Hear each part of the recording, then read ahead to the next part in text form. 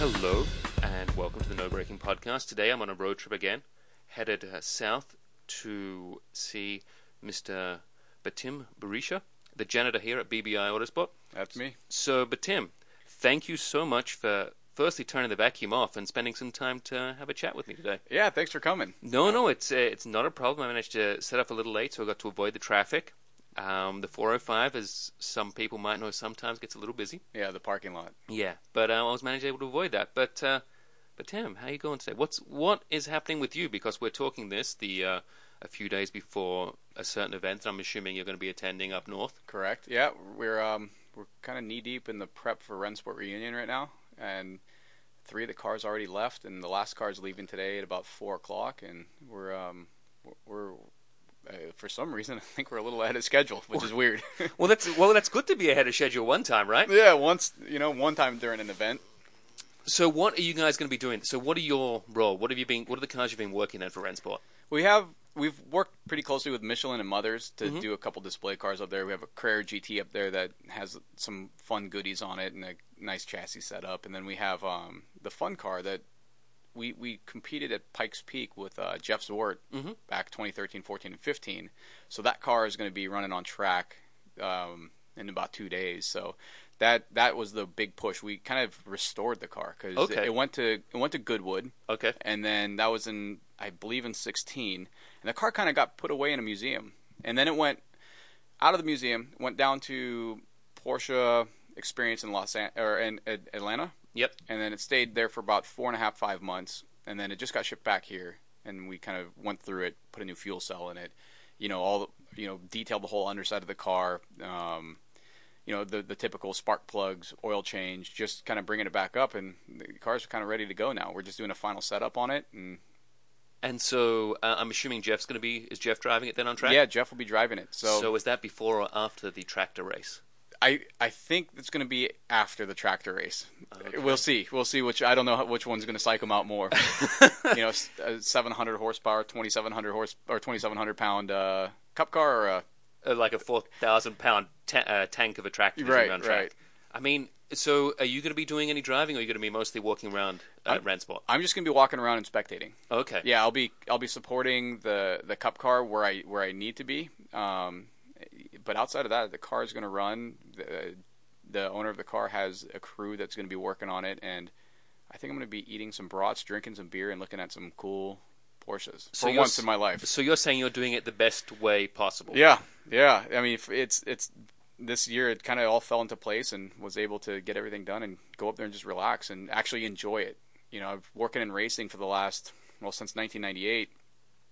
I've been to Le Mans, I've been to Daytona, Sebring, all the epic races, but I've never been there as a spectator. I've always been there working. Yeah, and there's a difference between working and spectating. Absolutely. Yeah, working takes every ounce of your focus. Yep. 100%. And, you get to when I went to Le Mans, the coolest parts where I'd leave for break, and I'd just go wander for a little bit, but then, you're right back, and you have to be like in the zone. In the zone the whole time. So the awe factor, you kind of lose that. Mm-hmm. And so it's almost when you separate from that a little bit, you get that awe and what kind of makes everything cool again. And I think that's a lot of fun. That to me is some of the, you're like, man, I used to be in this, but I never really paid attention to all of the cool things that made all of us passionate about this. Yeah, as for someone obviously that attends events and has worked many events, it is certainly nice when you get to step back and enjoy it, so to speak. No agenda. Just go actually look at the stuff you've always read about and looked at and thought about, and then you get to see it. Yeah, because I happened to do that for this last car week, where I was able to go. I didn't have any set agenda. I was kind of able to make my own schedule. Just planned it for a few events. I was able to attend the tour, the Quail, the reunion, and then obviously the Concours. And it was just nice just to be able to sort of just focus on that rather than have to run around everywhere and try and avoid traffic. Yeah, that's the way to go. But we'll see how it works. I mean, maybe I'll be elbows deep in a car. Hopefully not, but if the need arises, you're ready to dive in. Of course, yeah. So with that being the case, then, can we take a step back on your 20 years of being involved in actual elbow deep in Porsche, so to speak? How was it that you came to be to that point in '98? What was it that set you up before then to be like, you know what, I want to work with cars, I want to work with fast cars, and I want to work with Porsche? What was it? Yeah, I can make a short story long or a long story short, but I can. We can do whichever you want. You know, in short, it kind of started. I've always been obsessed with cars. Grew up in Washington State, and you know, my parents didn't really know much about cars. Point A to point B. My dad kind of liked them, you know. So when I was 14, my aunt sold my dad and I a '67 Mustang. Okay. And so we started kind of tinkering with it, and then I started doing, you know, dumb kid things and doing burnouts and blowing up rear ends and transmissions and engines and having to learn to fix it with my dad. So it was a fun way from 14 to 16 before I even got my license to learn a little bit about cars. But we kind of did it the backyard way, you know, not doing an engine block in the you know, engine rebuild, but leave the block in there because it was too heavy to pull out, things like that. And then I told my dad, he's like, hey, what do you want to do? And I said, oh, I want to be a race car driver.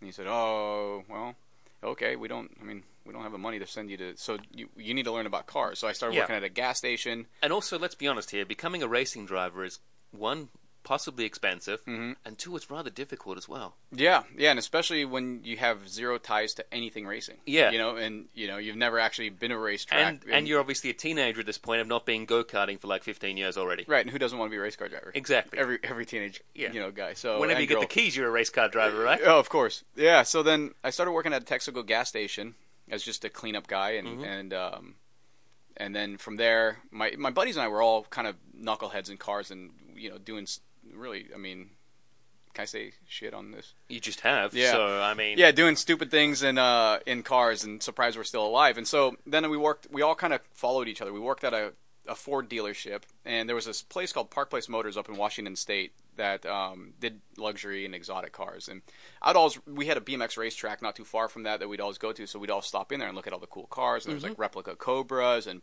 you know, 930 turbos and basically every poster we've ever had on our walls. You know, the Countach and the Diablo, you know, and things the F40, like, yeah, of course, and so the 959 and everything else that comes along with that. I didn't see the 959 there, but yeah, all of that good stuff. So I begged them to give me a job. They said, all right, when you turn 16, come see us. I turned 16. They said, oh, our insurance not till you're 18. So then, literally the day I turned 18, I went there, and they said, okay, you're hired. And I kind of knew the family just by, you know, being there all the time. The annoying kid that shows up 3 times a week and asks a million questions when they're trying to obviously sell cars. Work, yeah.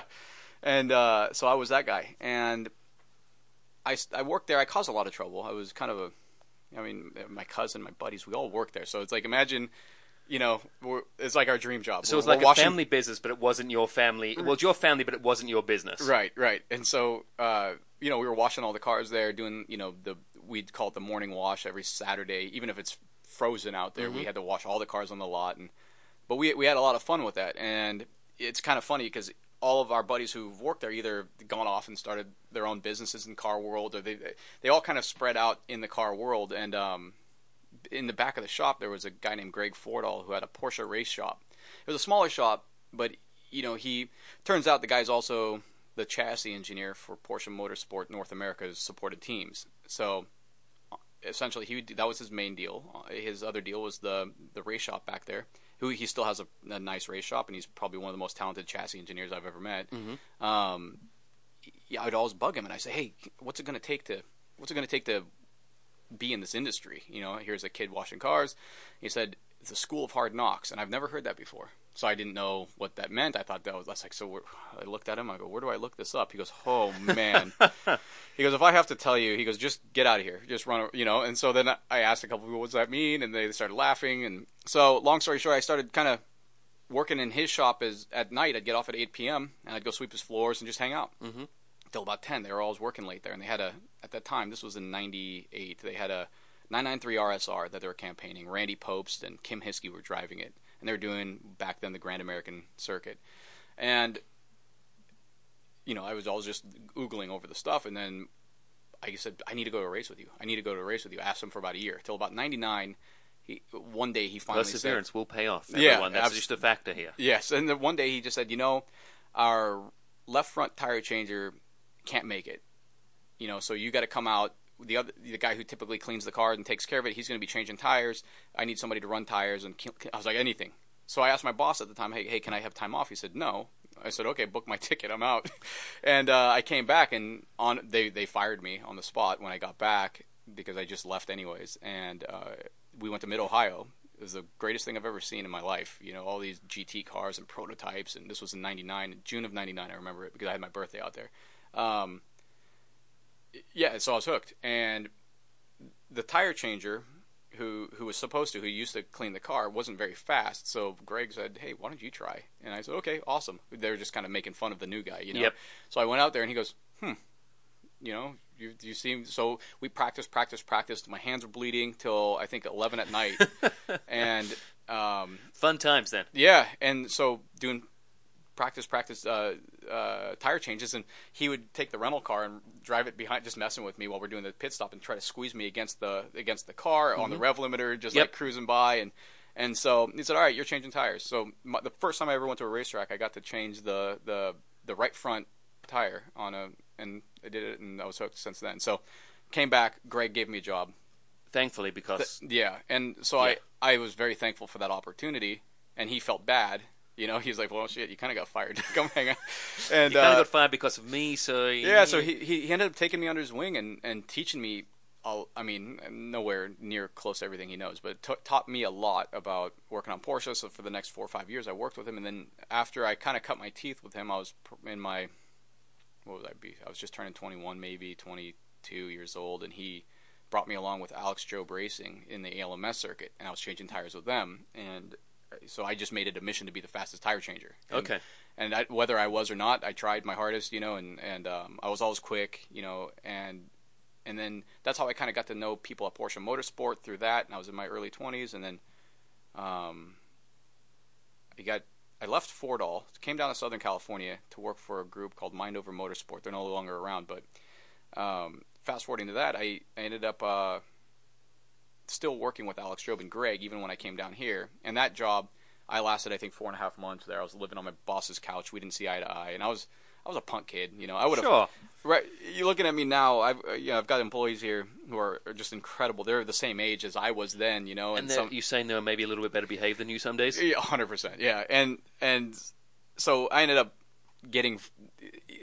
They said they couldn't afford me. Basically, they fired me. So sure. I drove up from San Diego to Santa Ana I just wanted to see Porsche Motorsport. Because I've met the guys and I wanted to go in the dyno room. So I went and checked it out, and they're like, "Hey, what are you doing here?" I'm like, "Oh, I'm just cruising right now. I'm going to go meet my family up in L.A. My sister has a soccer game they flew down for, so I'm going to spend a couple days with them, but nothing really." He's like, "Well, what do you mean?" I said, "Well, I kind of got fired from my job. I'm homeless right now because my boss was my house, and I don't know what I'm going to do." You know, and Henry, he was the technical director at Porsche Motorsport North America. He said, "Hey, you want a job?" And I said, Are you freaking kidding me? Absolutely." And so it wasn't actually that easy. I had to convince Alan Springer and Uwe Bredel and all these guys that this kid with no college background, no motorsport background, I can barely turn on a computer, you know, but I can change a tire. Was that what happened? Did you get everyone's cars out front and you just said, "Look, it's a tire showdown, and I can change a tire quicker than any of you guys"? I wish. Actually, what got me the job is I was sitting in the meeting with Henry, Uwe, and Alan Springer. Alan Springer was retiring as the head of PM&A at the time. Uwe Bredel was coming in, so I was his first hire. But they said, "Well, why should we hire you?" I said, "Because I want your job. I want your job one day." And they, you know, I was 23 at the time, and they both started laughing. I go, "I'm serious. That's my dream job is your job, so I'll do everything I can. You want me to sweep the floors here, clean the toilets? I will be the best toilet scrubber, floor sweeper, anything it takes to get in here, and I'll show you that I can do it." And he goes, "All right, you little shit, I'll give you a chance." And so they did, and I worked there from 03 to 07. But I've always had in the back of my head, I really always wanted to start my own business. And I don't know why, because it's demented, but I started BBI about kind of as a side project in 06, just because I like tinkering with other things. I mean, I think I lowered a Cadillac Escalade for a buddy of mine. I changed oil for, you know, friends, and you know, and just slowly started doing that. And then sure, and you got to start someplace, of course. Yeah, and then I linked up with a guy named Joey Seeley, actually earlier on in this whole adventure. So we kind of came up through the racing ranks together, and I told him, I'm like, "Hey man, I started this company, BBI, and we've always talked about it." And I said, "I need you to move down here." He was living in Seattle at the time, so he did. And I said, "We'll partner up. You take the back of the shop, I'll take the front of the shop. We'll just do this." We were like 26 at the time and 27, and then we just started running with it. And by the time we were in our late 20s, 28. This was in '08. We just both foot on the gas and going to town. And so that's kind of the long story short. It was just a shitload of hard work, and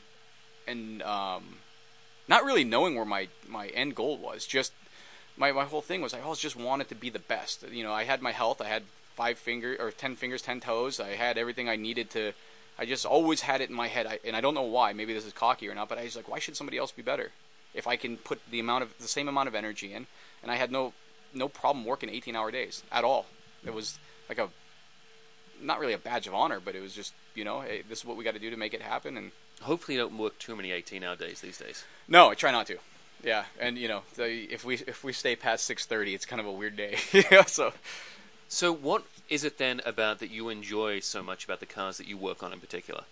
So I've always been drawn to Porsche my entire life. I've said this before. I was 8 years old on my cousin's front yard, and we saw Bill Gates drive by in a 959, and that was the gray market car. And that was one that he bought from Bruce Kenneth. I actually talked to Bruce about this not too long ago on an Outlaw panel, and I told him that was kind of the inspiration because my cousin and I had the poster, and then we saw the thing go by, and we knew for a fact it wasn't it was a real 959. And then we started looking into it, and oh yeah, he had one. So we tried chasing him at car shows and it never really worked because that was the only time I've ever seen that car. And didn't he get that as a gift?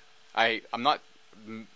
Maybe I thought it was one of his partners gave it to him as a gift because he wanted the car, and then he thought, I'll give my mate Bill. He needs one too. Must be nice. And there was exactly friends and and they bought the two of them to bring them over. I think. I'm stoked when I get a pair of socks. Or lip balm or something exactly, like that. Yeah. No, so that was, and so Porsche has always been something. I love the Lamborghinis, I love the Ferraris, the F40, obviously, and so I'm a product of the 80s, and so.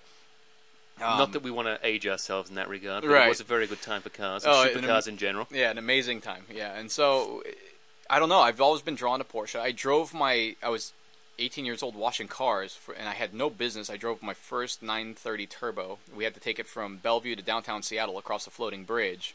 And I just remember, this is the first turbocharged anything I've ever driven. My boss was like, this car will kill you, and I will kill you before it kills you, type of thing. He goes, but we need to get it down to the Seattle Auto Show, or I think it was something like that. So, naturally, 140 miles an hour across a bridge, I was hooked. I was just like, this is insane. And there was a red car that was worked on by Roof, and so I think it was like an 87. Then they put the 5-speed conversion in it. It had a massive turbocharger on it, the big DP rear wing. I remember everything about that car, and it was incredible. And so I've just. But I'm sure your boss does not remember you going 140 miles an hour. No, my boss remembers me showing up safely. And I followed the speed limit. Yep. Which is obviously the case. The only 140 was just in your head. Yeah, I was imagining this. Yes, you were imagining it. You're going across the bridge at the correct speed limit, faster. Dave and Butch, if you ever hear this, I wasn't going 140 in that car. But, so I was just always enamored by them. And then when I started working at Porsche Motorsport, I was seeing the racing world and seeing it unfold in front of me because I got to work with a lot of the teams because I was an electronics engineer there. So I'd go plug in. I was wearing the white shirt, plug into everybody's car, check the data, look at everything, make sure everything's happy. If there was updates, I could talk to them. And then once traction control got introduced, before it was outlawed, so I started spending a lot of time with TC and working with that stuff. And so I started seeing the rules and looking at racing, how political it was, and there was always an answer of how we could win a race, but sometimes maybe you didn't win the race, and I just started kind of saying, shit, I wish I could express what I really truly want to do in a platform that didn't have these rules, and so the tuning market became very appealing to me, and it kind of by proxy just both feed in, trying to build twin turbo GT3s when, I remember I had no business having a Carrera GT and a 959 in my shop at the same time when I was 26. But you did. I did, and you were not unhappy about that whatsoever. Not a bit. There's a picture of me, crawling on top of a Carrera GT, reaching down, loosening the bulkhead bolt so we could separate it and put the clutch in it, and because I worked for Porsche Motorsport, I got to meet a lot of the clientele that had these cars, so that helped legitimize it. But my shop back then was just a a storage unit. I didn't have a front door. I didn't have a bathroom. I didn't have power. Well, I had power because I'd do a job and then I'd do the lights. But my front door was a roll-up door with a padlock on it. You know, so I didn't actually even have a mailing address. I was subleasing from the guy next to me that used to use it as a storage compartment.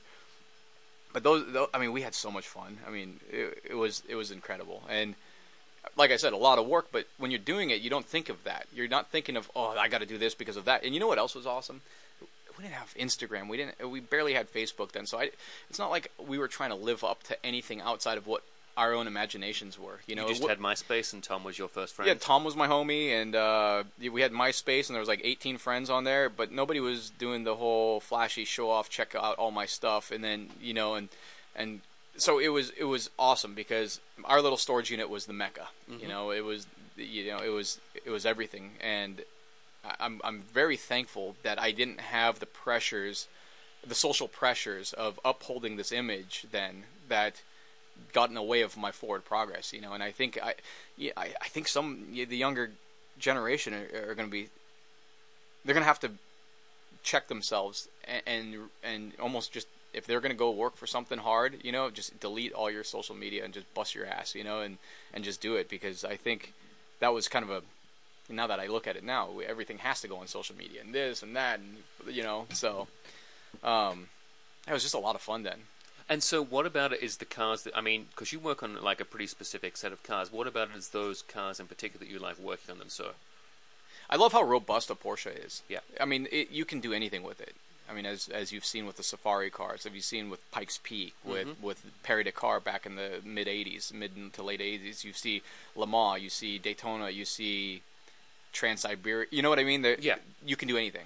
And they are so brutally strong. So the canvas that we get from Porsche is just amazing, and it doesn't take much. And it's not like, and I don't say that because we're tuners we're doing anything better. I always emphasize that we're just personalizing these things. The 911 is built for a wide range of people. It has to work for demographic A to demographic Z, right? And the cool part about it is when we get a car, you're one person with a vision, and we have the technical ability to nail that vision. Whether it's better or worse than what Porsche did, it's something that it's an expression of you, and we get to. I love the fact that we can tweak something and personalize it so much and make somebody so happy with it. Sure.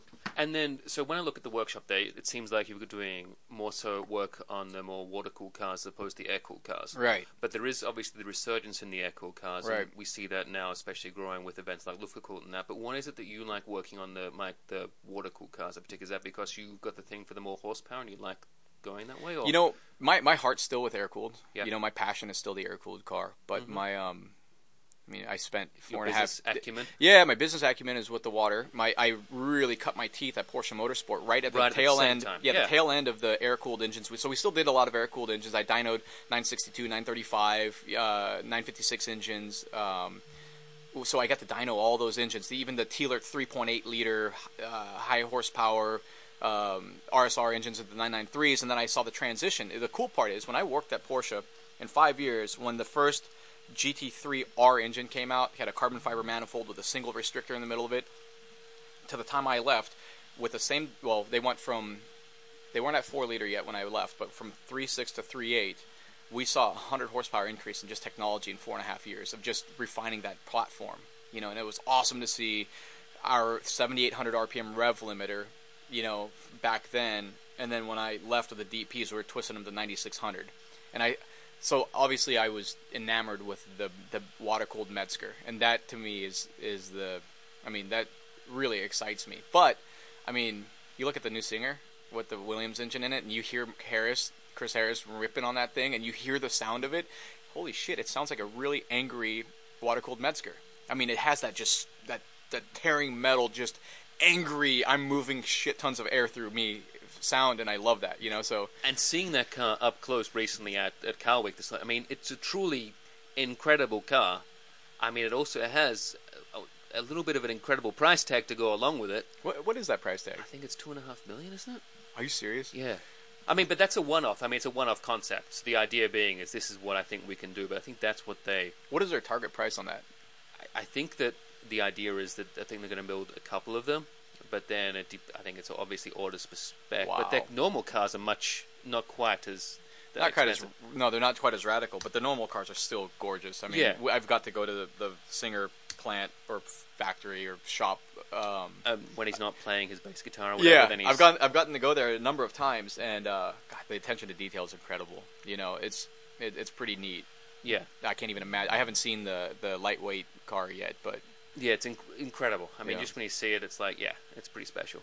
yeah. So I mean, I guess my business, my passion and my energy for refining the Metzger platform has kind of kept me in the water-cooled era. And now that the 991 engine's out, the 9A1, or now it's the 9B2 or 9A2 is on the second gen, that engine's actually got a lot of potential. It's a very, I mean, people were hemming and hawing about it, but I mean, that's going to be the first car that we ever do 2,000 horsepower with. That's going to be the first 10,000 RPM engine we do. I think that it's got the platform and it's got the nuts and bolts there. It's not as romantic as the Metzger. The Metzger is just such a solid.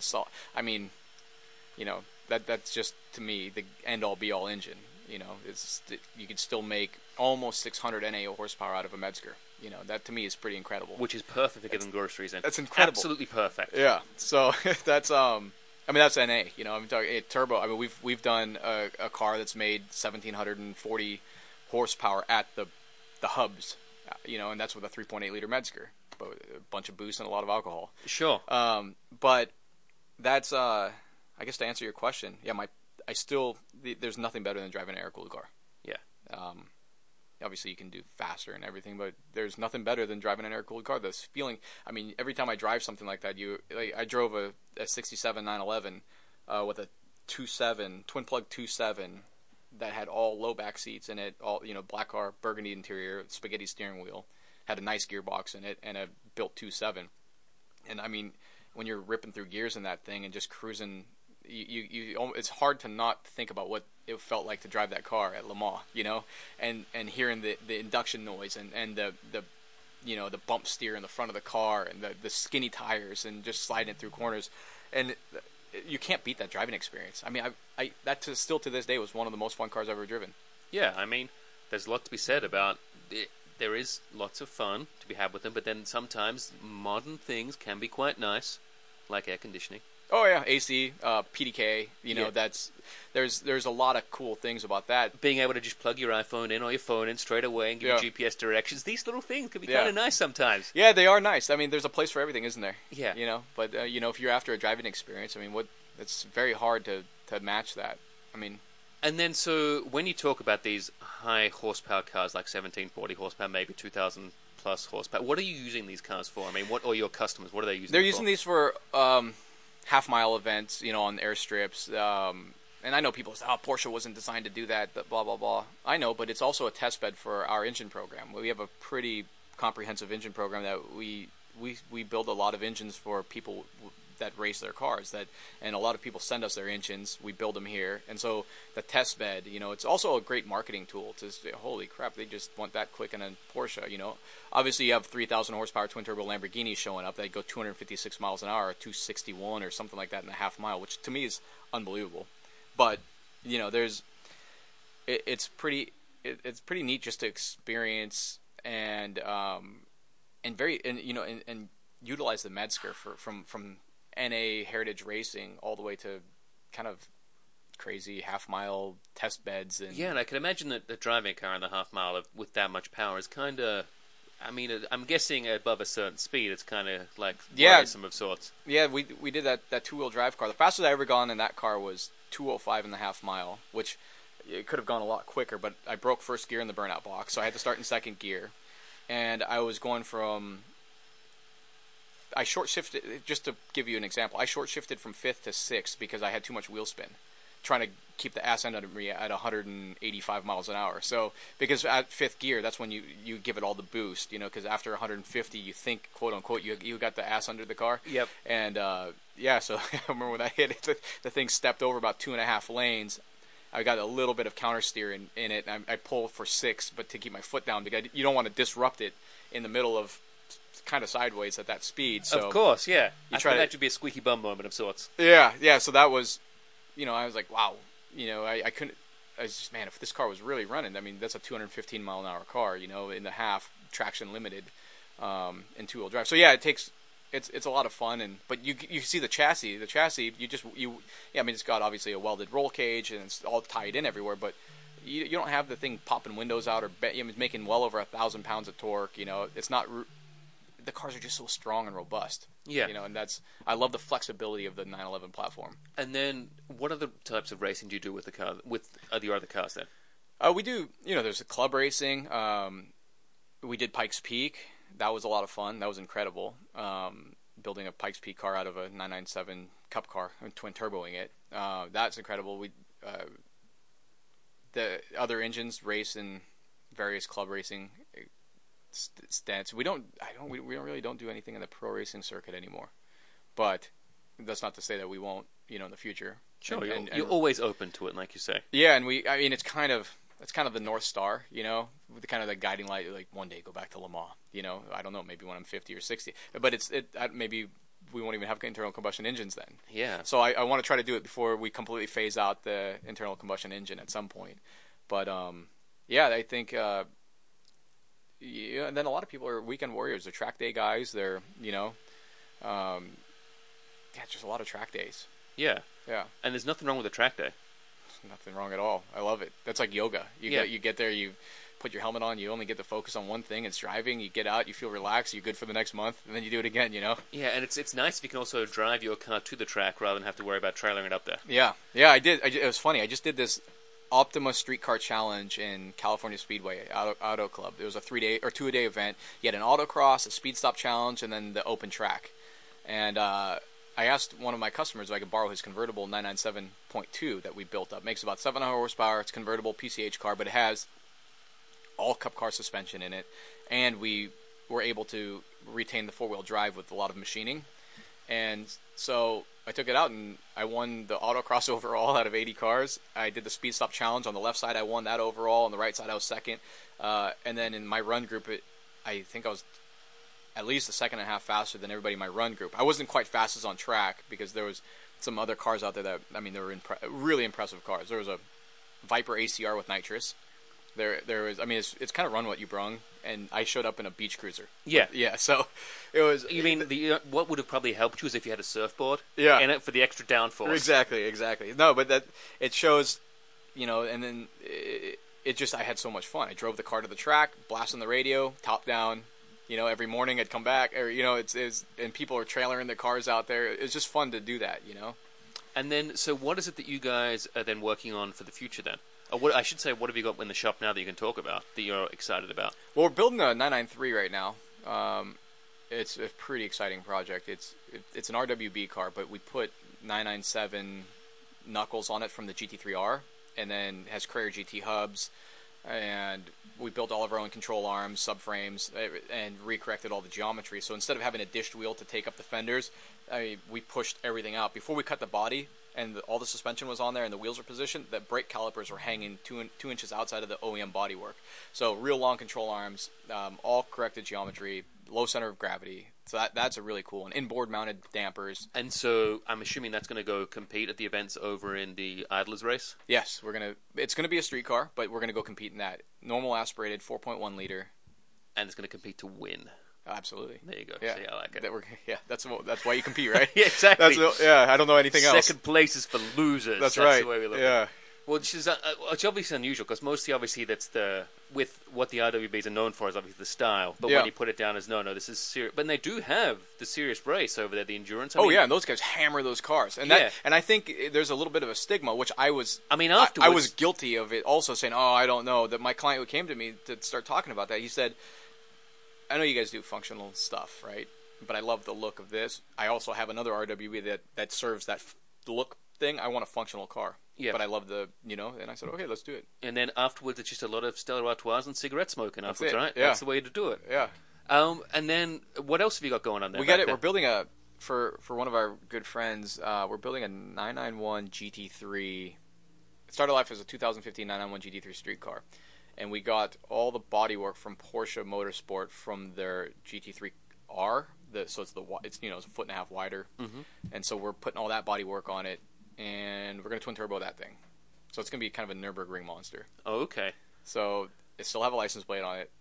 It'll still have leather interior with, as you said, the Navi, the AC, all the creature comforts.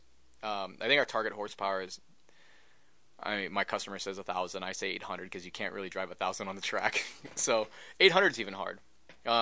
Yeah, so that's another question I was going to ask is, do you ever find that there's like a sweet spot? All the time. All the time. So over the weekend, even that car making 740 at the tires, the convertible, I turned the boost down and turned and I was able to go quicker. So there's a, we did this car called Project Swan, and we took it out to Chuck Walla, and I kept telling Jared, turn the boost down. He goes, it's all the way down. 18 pounds was as low as it'd go. Then I said, all right, then ramp it in slower, because you even think about touching the gas, at 3,000 RPMs going into a corner, and the turbos are already lit up. I mean, it's literally, you're going from nothing. You have, an 1/8 inch movement on your gas pedal, and that's like 300 horsepower, and then a 1/4 inch is 400. You know what I mean? So he was cool because he was able to ramp the boost in slower and nicer. So you were acting. It was almost like driving a 700 horsepower big block, whereas NA were nice linear power delivery. So yeah, there's a big difference between dyno numbers and what actually is functional on the track. And I think Jared has a really good. Him and I communicate really well with that. And then I was also going to ask, because I know that you're doing some work outside of the Porsche realm and working on a couple of McLarens recently. So how is that going, working on the McLaren cars? I never thought I would cheat on Porsche, but working on the McLarens is fun. It's fresh. It's kind of interesting. I understand they're incredibly easy to work on. The new cars that come out of the factory with this so much room and the ability to just play around with the engine and things like that. It's like everything's vacuum packed in that car. I mean, if you want to change spark plugs on the 720, you literally have to take all the rear bodywork off the car, the rear deck lid, the floors. I think you have to even break the AC lines, so vac the AC out, and I think that you have to do that on that. But they're hard to work on. They're a pain in the ass, but they're cool. I mean, they're fun to drive. So I'm not going after that market, but a lot of our clients have different cars, and then they're starting to, Betim, can you work on these for us? We like what you did on the 911. Can you do this? And so, yeah, it's fun. It's intriguing. You don't want to turn friends away. No, absolutely not. And so we just did another car, a 675 LT, that we put big turbos on, injectors, ECU tune, all the stuff that we just brought in a bunch of different partners like Mitch, and it was Dimitri helped design this kit, and the car was kind of scary. I mean, I took it out for a test drive. It made 763 horsepower at the tires on 91 octane, and that was only at 18 pounds of boost. So it's very capable. And the guy just uses it for a canyon car, so we did a little suspension work. And all he needs it for is just to accelerate right up to that 35 mile an hour limit, and then he's happy. Yeah, that's what he wants. Yeah, just get me to the speed limit as fast as I can. Yep, and then I can. Yep, perfect. Yeah, so I wasn't going to tell you that it has traction issues at 100 miles an hour. Well, on the racetrack, yes. Obviously, you can have traction control issues at 100 miles an hour, maybe with the back end stepping out. But obviously, when he's carving those canyons, he'd only be going maybe. What is it, 45, 55? I think 45 is the limit. Yeah. So you need. Well, who needs to go faster than 45 in the canyons? No, absolutely not. No, so that, I mean, we, I still want to stay Porsche centric, and I always will. But if we, like I said, if we do cheat on Porsche a little bit, McLaren is a kind of it's fitting.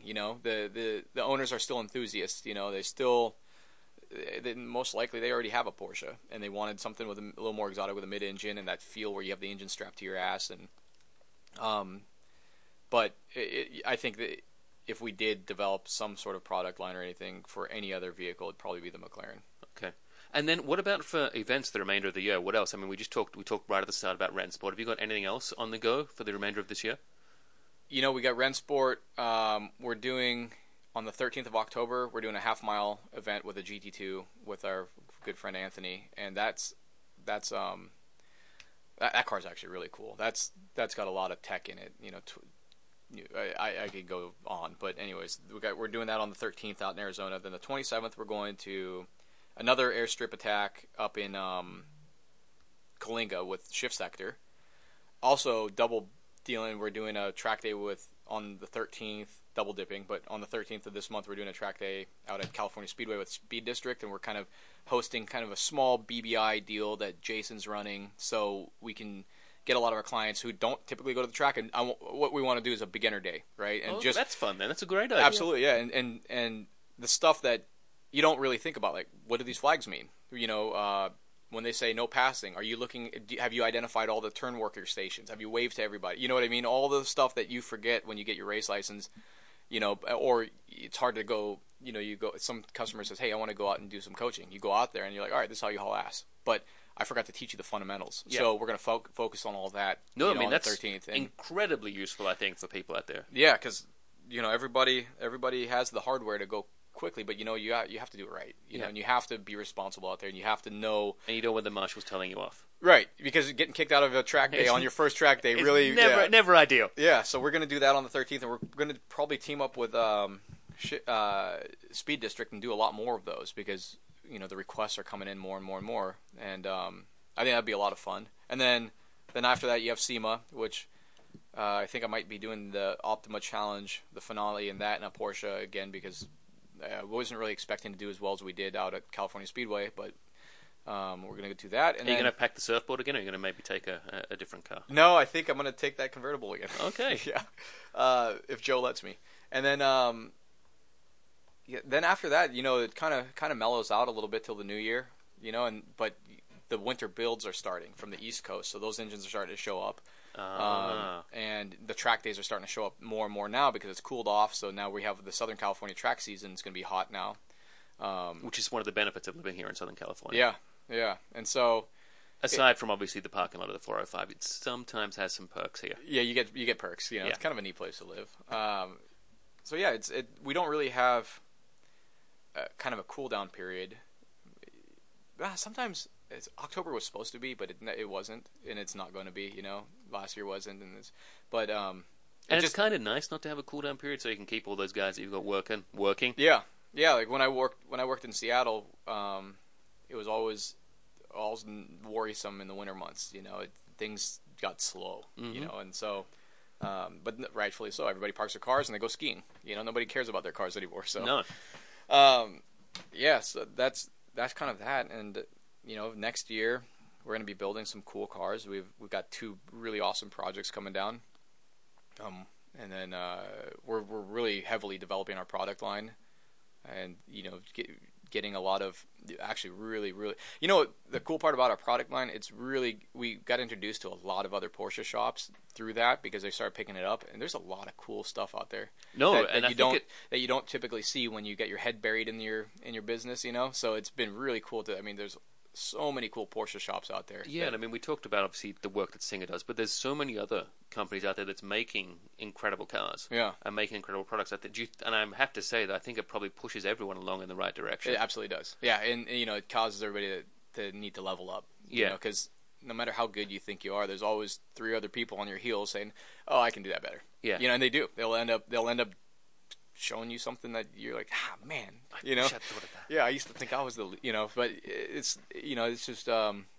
a lot of cool stuff happening. And there also seems to be, especially here again in Southern California, a lot of the shops that can do specialist things that you don't realize, and you have that ability to work with them or plan projects together and work on other things like that. Yeah, no, and I mean absolutely, and touching back on the air-cooled movement, we were primary. Now I have I think 5 air-cooled projects here that we're working on currently, and Jared's building 2 other air-cooled engines right now, and so we kind of invested a little bit in the 964 993 and built a billet upright for the front because the factory RS Club Sporter, they called it the GT2 front upright, became unavailable on I think the right side of it, and so we built a billet one and kind of took all the cool attributes of that and then took the attributes of the 991 front, kind of the weird geometry that it has that actually works pretty well, and then some stuff from the 997, the Ackerman, and teamed up with Scarbo and Dimitri, and